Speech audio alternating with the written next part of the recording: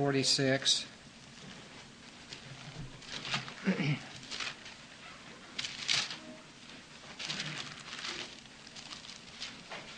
And begin reading with verse 9.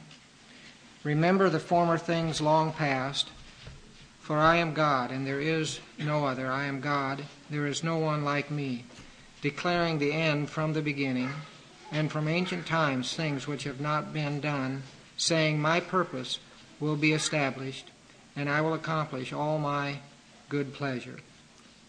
Especially declaring the end from the beginning.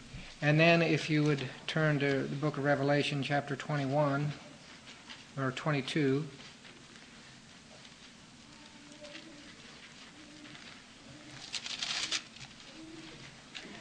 (22:13), Christ speaking says, I am the Alpha and the Omega, the first and the last, the beginning and the end.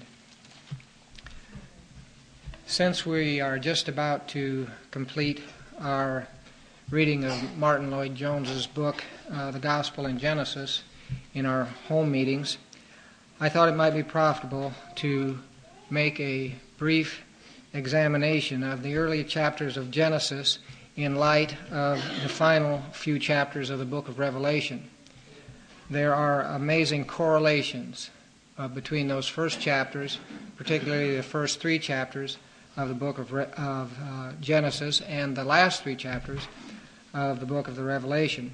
It's amazing how many things that are introduced in the beginning of history are brought up again at the consummation of all things. Actually, I gave this study many years ago, and it just came to mind as I was thinking over some of the things that we've been reading there in the Gospel in Genesis. So, just to realize that history, all of history, is an unfolding of the eternal purposes of God. Genesis, which is the book of beginnings, introduces God's eternal purposes. Revelation, the book of last things, shows God's completion of His purposes in this world, and then the bringing in of the new heavens and the new earth. So, if you want to try to follow along here, which I hope you will, it's going to take a bunch of flipping back and forth, but it's not going to be all over the Bible. You're going to be at the first few pages and the last few pages. So just kind of keep a finger at the beginning and end, and you'll be all right. I do want to acknowledge that most of these references have been gleaned from other men's writings. There's, I think, maybe the first book that I ever noticed this in, or some of these thoughts in, was Haley's Bible Handbook. But I've seen this type of thing in a number of places since then, and many Christians have pointed out just the amazing correlation and comparison between these early chapters and the last chapters in the Bible. One of the things that they point out that this shows is the amazing unity of the Scriptures, because here you have something written 1,600 years apart, as far as the beginning and end of Moses, and here John in Revelation, and yet speaking about the same things and using many of the same symbols and references. So just to say that these comparisons are not original with me, although maybe some of the wording, the way I've arranged them here, is. So, obviously, the place to begin is the first verse in Genesis, and I've already made reference to this one. In the beginning, God created the heavens and the earth. So, you have God starting out here with creation out of nothing, and when we come then to the last book in the Bible,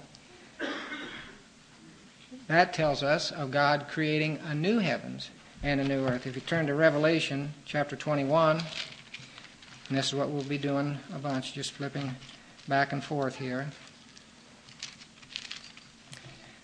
Chapter 21 and verse 1. And I saw a new heavens and a new earth. For the first heaven and the first earth passed away. That one that was made way back then passed away. So, first correlation. Next, just keep your hand kind of there in Revelation. Back in Genesis, you have verse 5, which says, And God called the light day, and the darkness he called night. And there was evening and there was morning, one day. So you see the beginning of the day and night cycle, light and darkness. Well, if you flip then over to the book of Revelation, chapter 22, verse 5, you see that is going to be changed. He says in 22, verse 5, And there shall no longer be any night. So that cycle of light and darkness, day and night, is going to come to an end. There shall no longer be any night, the end of that day-night cycle. Then if you look at verse 9 and 10, back in Genesis chapter 1, 9 and 10, God said, Let the waters below the heavens be gathered into one place, and let the dry land appear. And it was so. And God called the dry land earth, and the gathering of the waters he called seas. And God saw that it was good. So, the waters are gathered together to form seas. Now, if you turn to Revelation 21 and verse 1. Now, we already read the first part of the verse, but at the end of the verse it says, There is no longer any sea. So, God made the seas, but in the new heavens and new earth, it says no longer any sea. Now, why would that be? Well, the sea represents darkness and mystery and danger. In fact, you even see that coming out back in Genesis chapter 1, verse 2. The earth was formless and void, and darkness was over the surface of the deep. The waters were called the deep, and the Spirit of God was moving over the surface of the water. So already you have this concept of darkness and mystery and even danger. I think it comes out a lot in the Scriptures as far as ancient mankind was concerned. The seas represented those type of things. And so God says there's not going to be any more of that. No more of this darkness, this mystery, this danger. That's all gone. There will be no more sea. Now, actually, I think there's much more here related to the demonic realm that we don't understand in terms of the waters and the sea. I can't, since we don't understand it, I can't speak on it. But there's something there that's worth digging into more. When you read about Leviathan, the twisted serpent in the sea, and there's more here than meets the eye initially. But anyway, just to make this point right now is that God says no more sea in the new heavens and new earth. Next, God establishes the sun and moon to give light for the day and night. Back in Genesis chapter 1, verse 16, And God made the two great lights, the greater light to govern the day and the lesser light to govern the night. Of course, that's the sun and the moon. Made the stars also. And God placed them in the expanse of the heavens to give light on the earth, and to govern the day and the night, and to separate light from darkness. God saw that it was good. So, he establishes especially the sun and moon to give light in the day and the night. And again, this is somewhat related to the second thing we mentioned from verse 5. God called the light day and the darkness night. It's related to that one. But I think there's a little more here. But we do see this in Revelation chapter 21 in verse 23. 21:23, it says this, And the city has no need of the sun or the moon to shine upon it, for the glory of God has illumined it, and its lamp is the Lamb. So no sun and moon. We get all the light we need from God in the new heavens and new earth.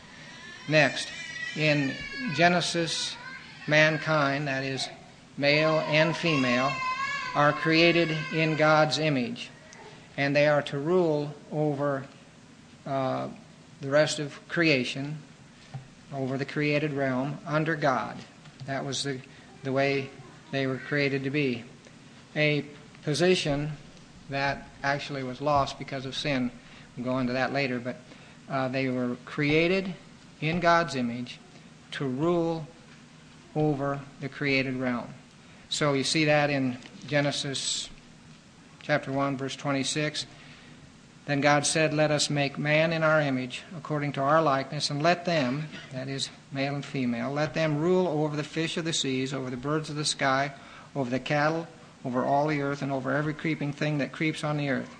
And God created man in his own image. In the image of God he created him. Male and female he created them. And he blessed them, and God said to them, "Be fruitful and multiply and fill the earth and subdue it, and rule over the fishes of the sea and over the birds of the sky and over every living thing that moves on the earth." So there's a situation, man created to rule and reign in this created realm under God. Of course, when they fell, it seems what happened is that Satan basically took over that position. He's the one in dominion over this worldly realm, this worldly system right now.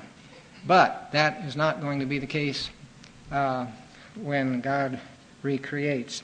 In Revelation we see man's position restored, the position that they were created for restored to God's people. Revelation 22, verse 5. At the end of the verse there, it says, "There shall no longer be any night. There shall no longer be need of the light of the lamp, nor the light of the sun, because the Lord God shall illumine them, and they shall reign forever and ever." So there are God's people restored to the position they should be in, reigning forever and ever. You see that in verse 3. That's who he's talking about. Up in verse 3, he's talking about his bondservants shall serve him. You see that at the end of verse 3. So that's who he's talking about. They shall reign upon the earth. We're told that in chapter 5, verse 10 of Revelation. They, that is God's people, shall reign upon the earth. So back to that original position that God made us in, that we lost because of the fall, that Satan took over, but now back in that position. Next, in Eden there was the tree of life. Genesis chapter 2, verse 9. "And out of the ground the Lord God caused to grow every tree that is pleasing to the sight and good for food. The tree of life also is in the midst of the garden, and the tree of the knowledge of good and evil." So there is this tree of life in Eden. But you see the tree of life again in heaven. Revelation chapter 22 and verse 2 says this, "On either side of the river was the tree of life, bearing 12 kinds of fruit, yielding its fruit every month, and the leaves of the tree were for the healing of nations." So here's this tree of life. What you don't see in heaven is there's no tree of the knowledge of good and evil, because the time of testing's over. That was for this present world, not in heaven. So the tree of life is there. Next, you see that there's a river that flows out of Eden providing water. And that back in Genesis chapter 2, verse 10. "Now a river flowed out of Eden to water the garden, and from there it was divided into 4 rivers." But you have this river providing life-giving water for the garden. If you turn to Revelation chapter 22 and verse 1, says, He showed me a river of the water of life, clear as crystal, coming from the throne of God and of the Lamb. So here you have this river of life there in heaven. Next, in Genesis, you see God giving the first Adam a bride. Genesis chapter 2, verse 22. And the Lord God fashioned into a woman the rib which he had taken from man, and brought her to him, to man. And man said, This now is bone of my bone and flesh of my flesh. She shall be called woman, because she was taken out of man. For this cause a man shall leave his father and mother, and shall cleave to his wife, and they shall become one flesh. So you have, I guess you'd say, basically the first wedding, and God's the one that performed it. God giving the first Adam a bride. In Revelation, you see God giving the last Adam his bride. Revelation chapter 21 and verse 2. 21 verse 2. And I saw the holy city, the new Jerusalem, coming down out of heaven from God, made ready as a bride adorned for her husband. So there's the bride adorned for her husband. But you might ask, well, who is that husband? Well, if you turn over to verse 9, you see at the end of verse 9 in chapter 21, Come here, I will show you the bride, the wife of the Lamb. The husband is the Lamb, which is, of course, Christ. So you have God giving the last Adam his bride. You see that again just a little bit, well, actually it's clear in chapter 19, Revelation 19, verse 7.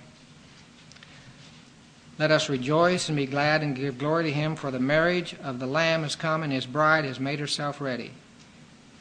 And it was given to her to clothe herself in fine linen, bright and clean, for the fine linen is the righteous acts of the saints. So you have here then this bride for the Lamb and the marriage supper of the Lamb. Back in Genesis then. In Genesis, we see the serpent of old, the devil, deceiving mankind. Chapter 3, verse 1, Now the serpent was more crafty than any beast of the field which the Lord God had made. And he said to the woman, Indeed, as God said, You shall not eat from any tree of the garden. So here's the deception coming in from the devil. In Revelation, you see the devil who deceived mankind thrown into the lake of fire. Revelation 20, verse 10. And the devil who deceived them was thrown into the lake of fire and brimstone, where the beast and the false prophet are also, and they will be tormented day and night forever and ever. So deception begun in the garden, and the deceiver destroyed in the book of Revelation. In Genesis, we see Adam and Eve, after they sinned, trying to cover their nakedness with fig leaves. Chapter 3 of Genesis, verse 6 and 7.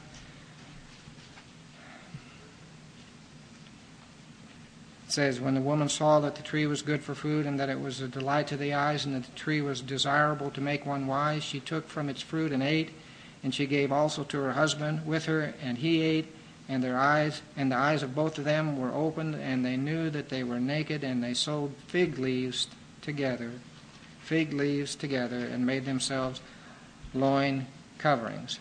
So you see Adam and Eve trying to cover their nakedness with fig leaves. Later, God covers them with garments of skin, presumably from an animal that was killed.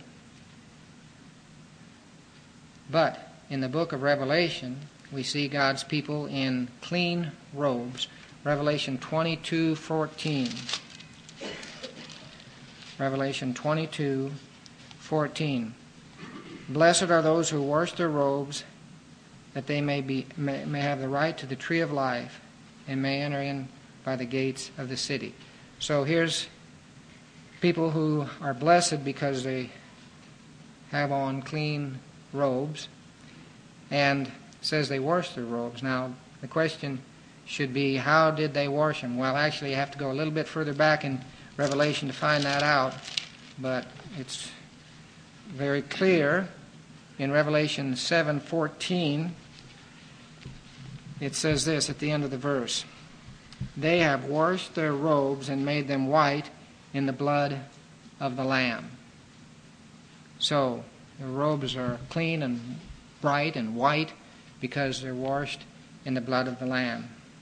I wonder if those garments of skin back there for Adam and Eve were skins from a lamb.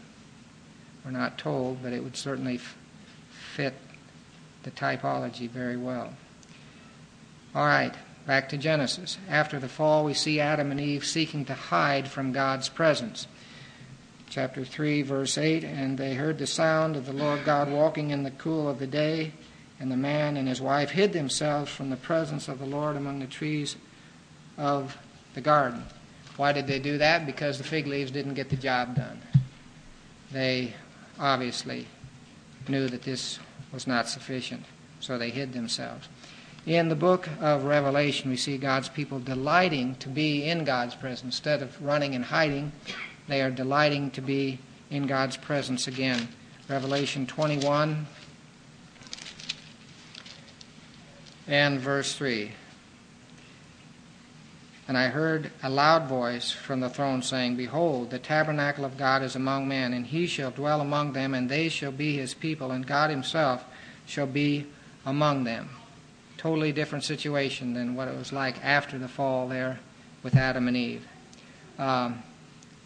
In Revelation 22:4, we're told, "They shall serve him and shall see his face." So instead of running from him, they're serving him, serving God, God's people, and they shall see his face.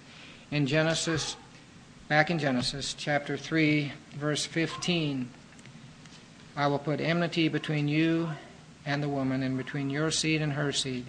He shall bruise you on the head, you shall bruise him on the heel." So in Genesis 3:15, we see the first promise of one who would defeat the work of the devil. Many more promises throughout the Scripture, but this is the first one. One who would defeat the work of the devil. In the book of Revelation, we see this over and over again, that Christ is the victor, that he is the King of kings and Lord of lords, putting down all opposition. In chapter 20, verse 10, we've already looked at this. "The devil who deceived them was thrown into the lake of fire and brimstone, where the beast and the false prophet are." So, Satan defeated.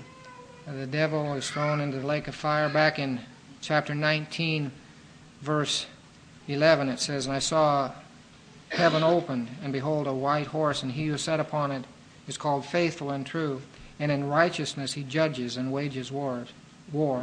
And his eyes are a flame of fire. Upon his head are many diadems, and he has a name written upon him which no one knows except himself." And it goes on and describes the Christ here. He is clothed with a robe dipped in blood, and his name shall be called the Word of God. But then if you just skip down, we're told that he treads the winepress of the fierce wrath of God Almighty. And on his robe and on his thigh he has a name written, King of Kings and Lord of Lords. All opposition is taken care of, and just as was promised clear back there in Genesis 3:15. Next, back in Genesis 3:16, we see pain is introduced into the fallen world. "To the woman he said, I will greatly multiply your pain in childbirth. In pain you shall bring forth children, yet your desire shall be for your husband." So pain introduced into this fallen world. In Genesis, or in Revelation chapter 21,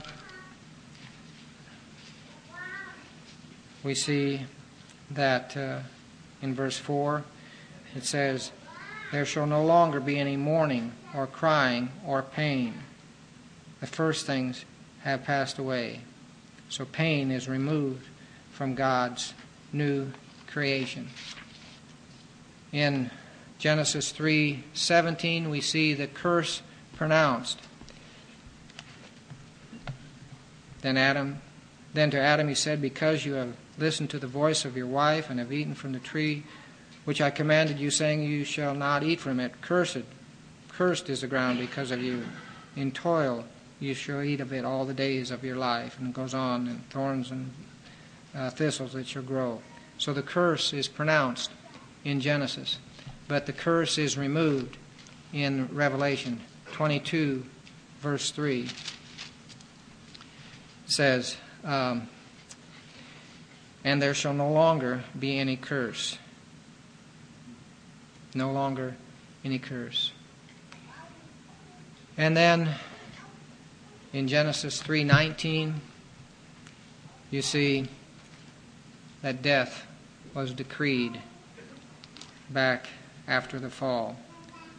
By the sweat of your face you shall eat bread till you return to the ground, because from it you were taken. For you are dust, and to dust you shall return. In other words, death is going to overtake you. But in Revelation, we see death destroyed. Revelation 20:14 says this, and death and Hades were thrown into the lake of fire. This is the second death, the lake of fire. Chapter 21, verse 4. He shall wipe away every tear from their eyes. There shall no longer be any death. So, death destroyed. Death decreed after the fall in Genesis. Death destroyed in the last chapters of Revelation.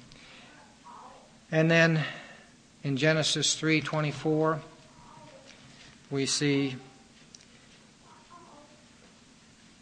access to the tree of life is denied to mankind. So he drove man out, and at the east of the Garden of Eden he stationed a cherubim and the flaming sword, which turned every direction to guard the way to the tree of life. So, access to the tree denied, a cherubim placed there, stationed there to keep mankind out. But in Revelation 22:14 we see that mankind, those of God's people, are given the right to the tree of life. Let's look at Revelation 22:14.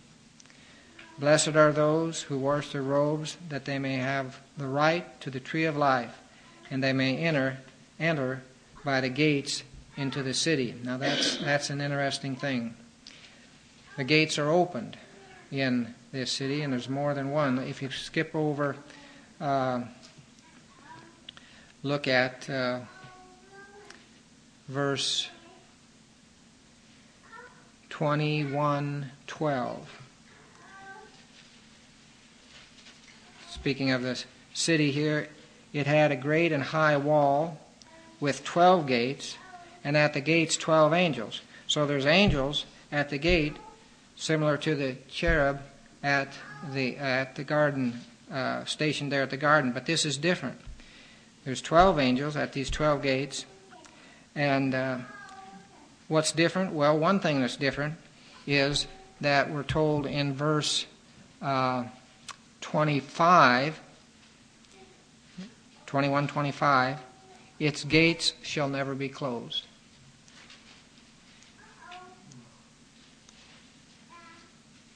The other thing that's different is that these angels don't have a flaming sword. The reason they don't is because they are there to welcome God's people in, not to keep people out.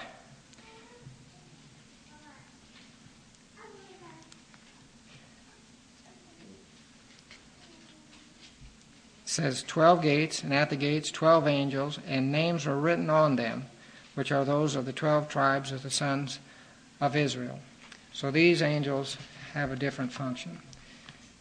They're welcoming God's people, and the gates are open for those who have put their trust in Christ.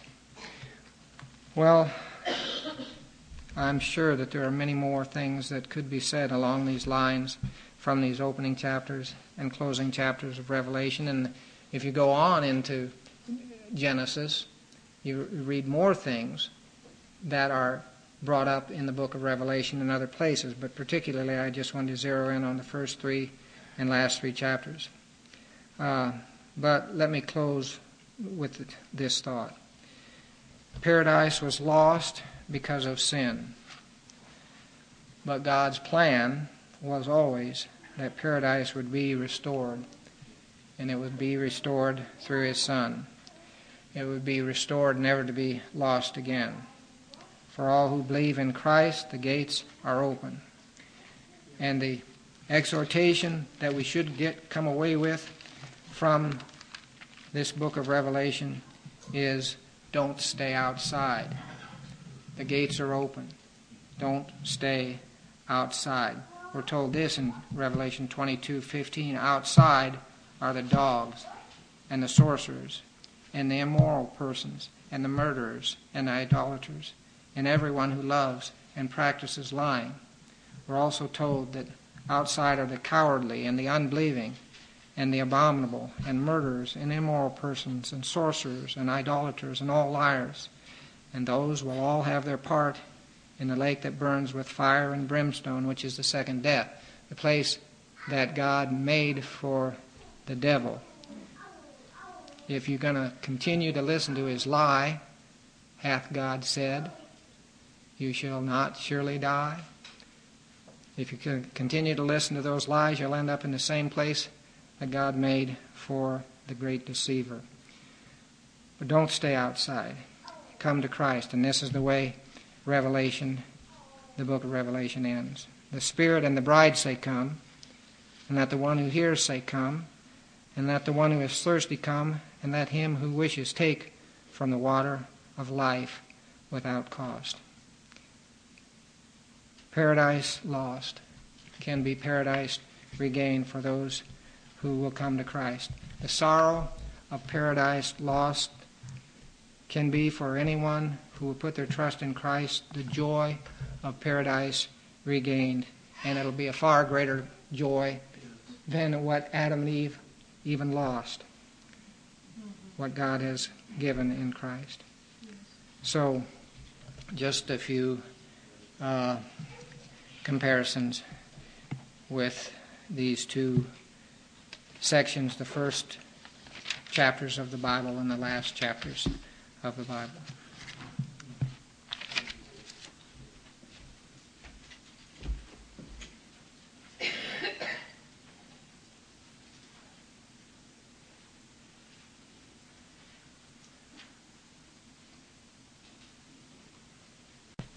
Well, I was thinking as Dick was speaking how thankful we can be that there's no tree of the knowledge of good and evil in Revelation. If that tree was there, it would forever represent the possibility of losing everything. And the probation is passed for believers because the second Adam succeeded.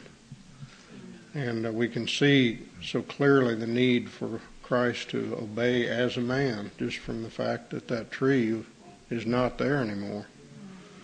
He had to win where Adam lost, and he did, and so that tree is not there. How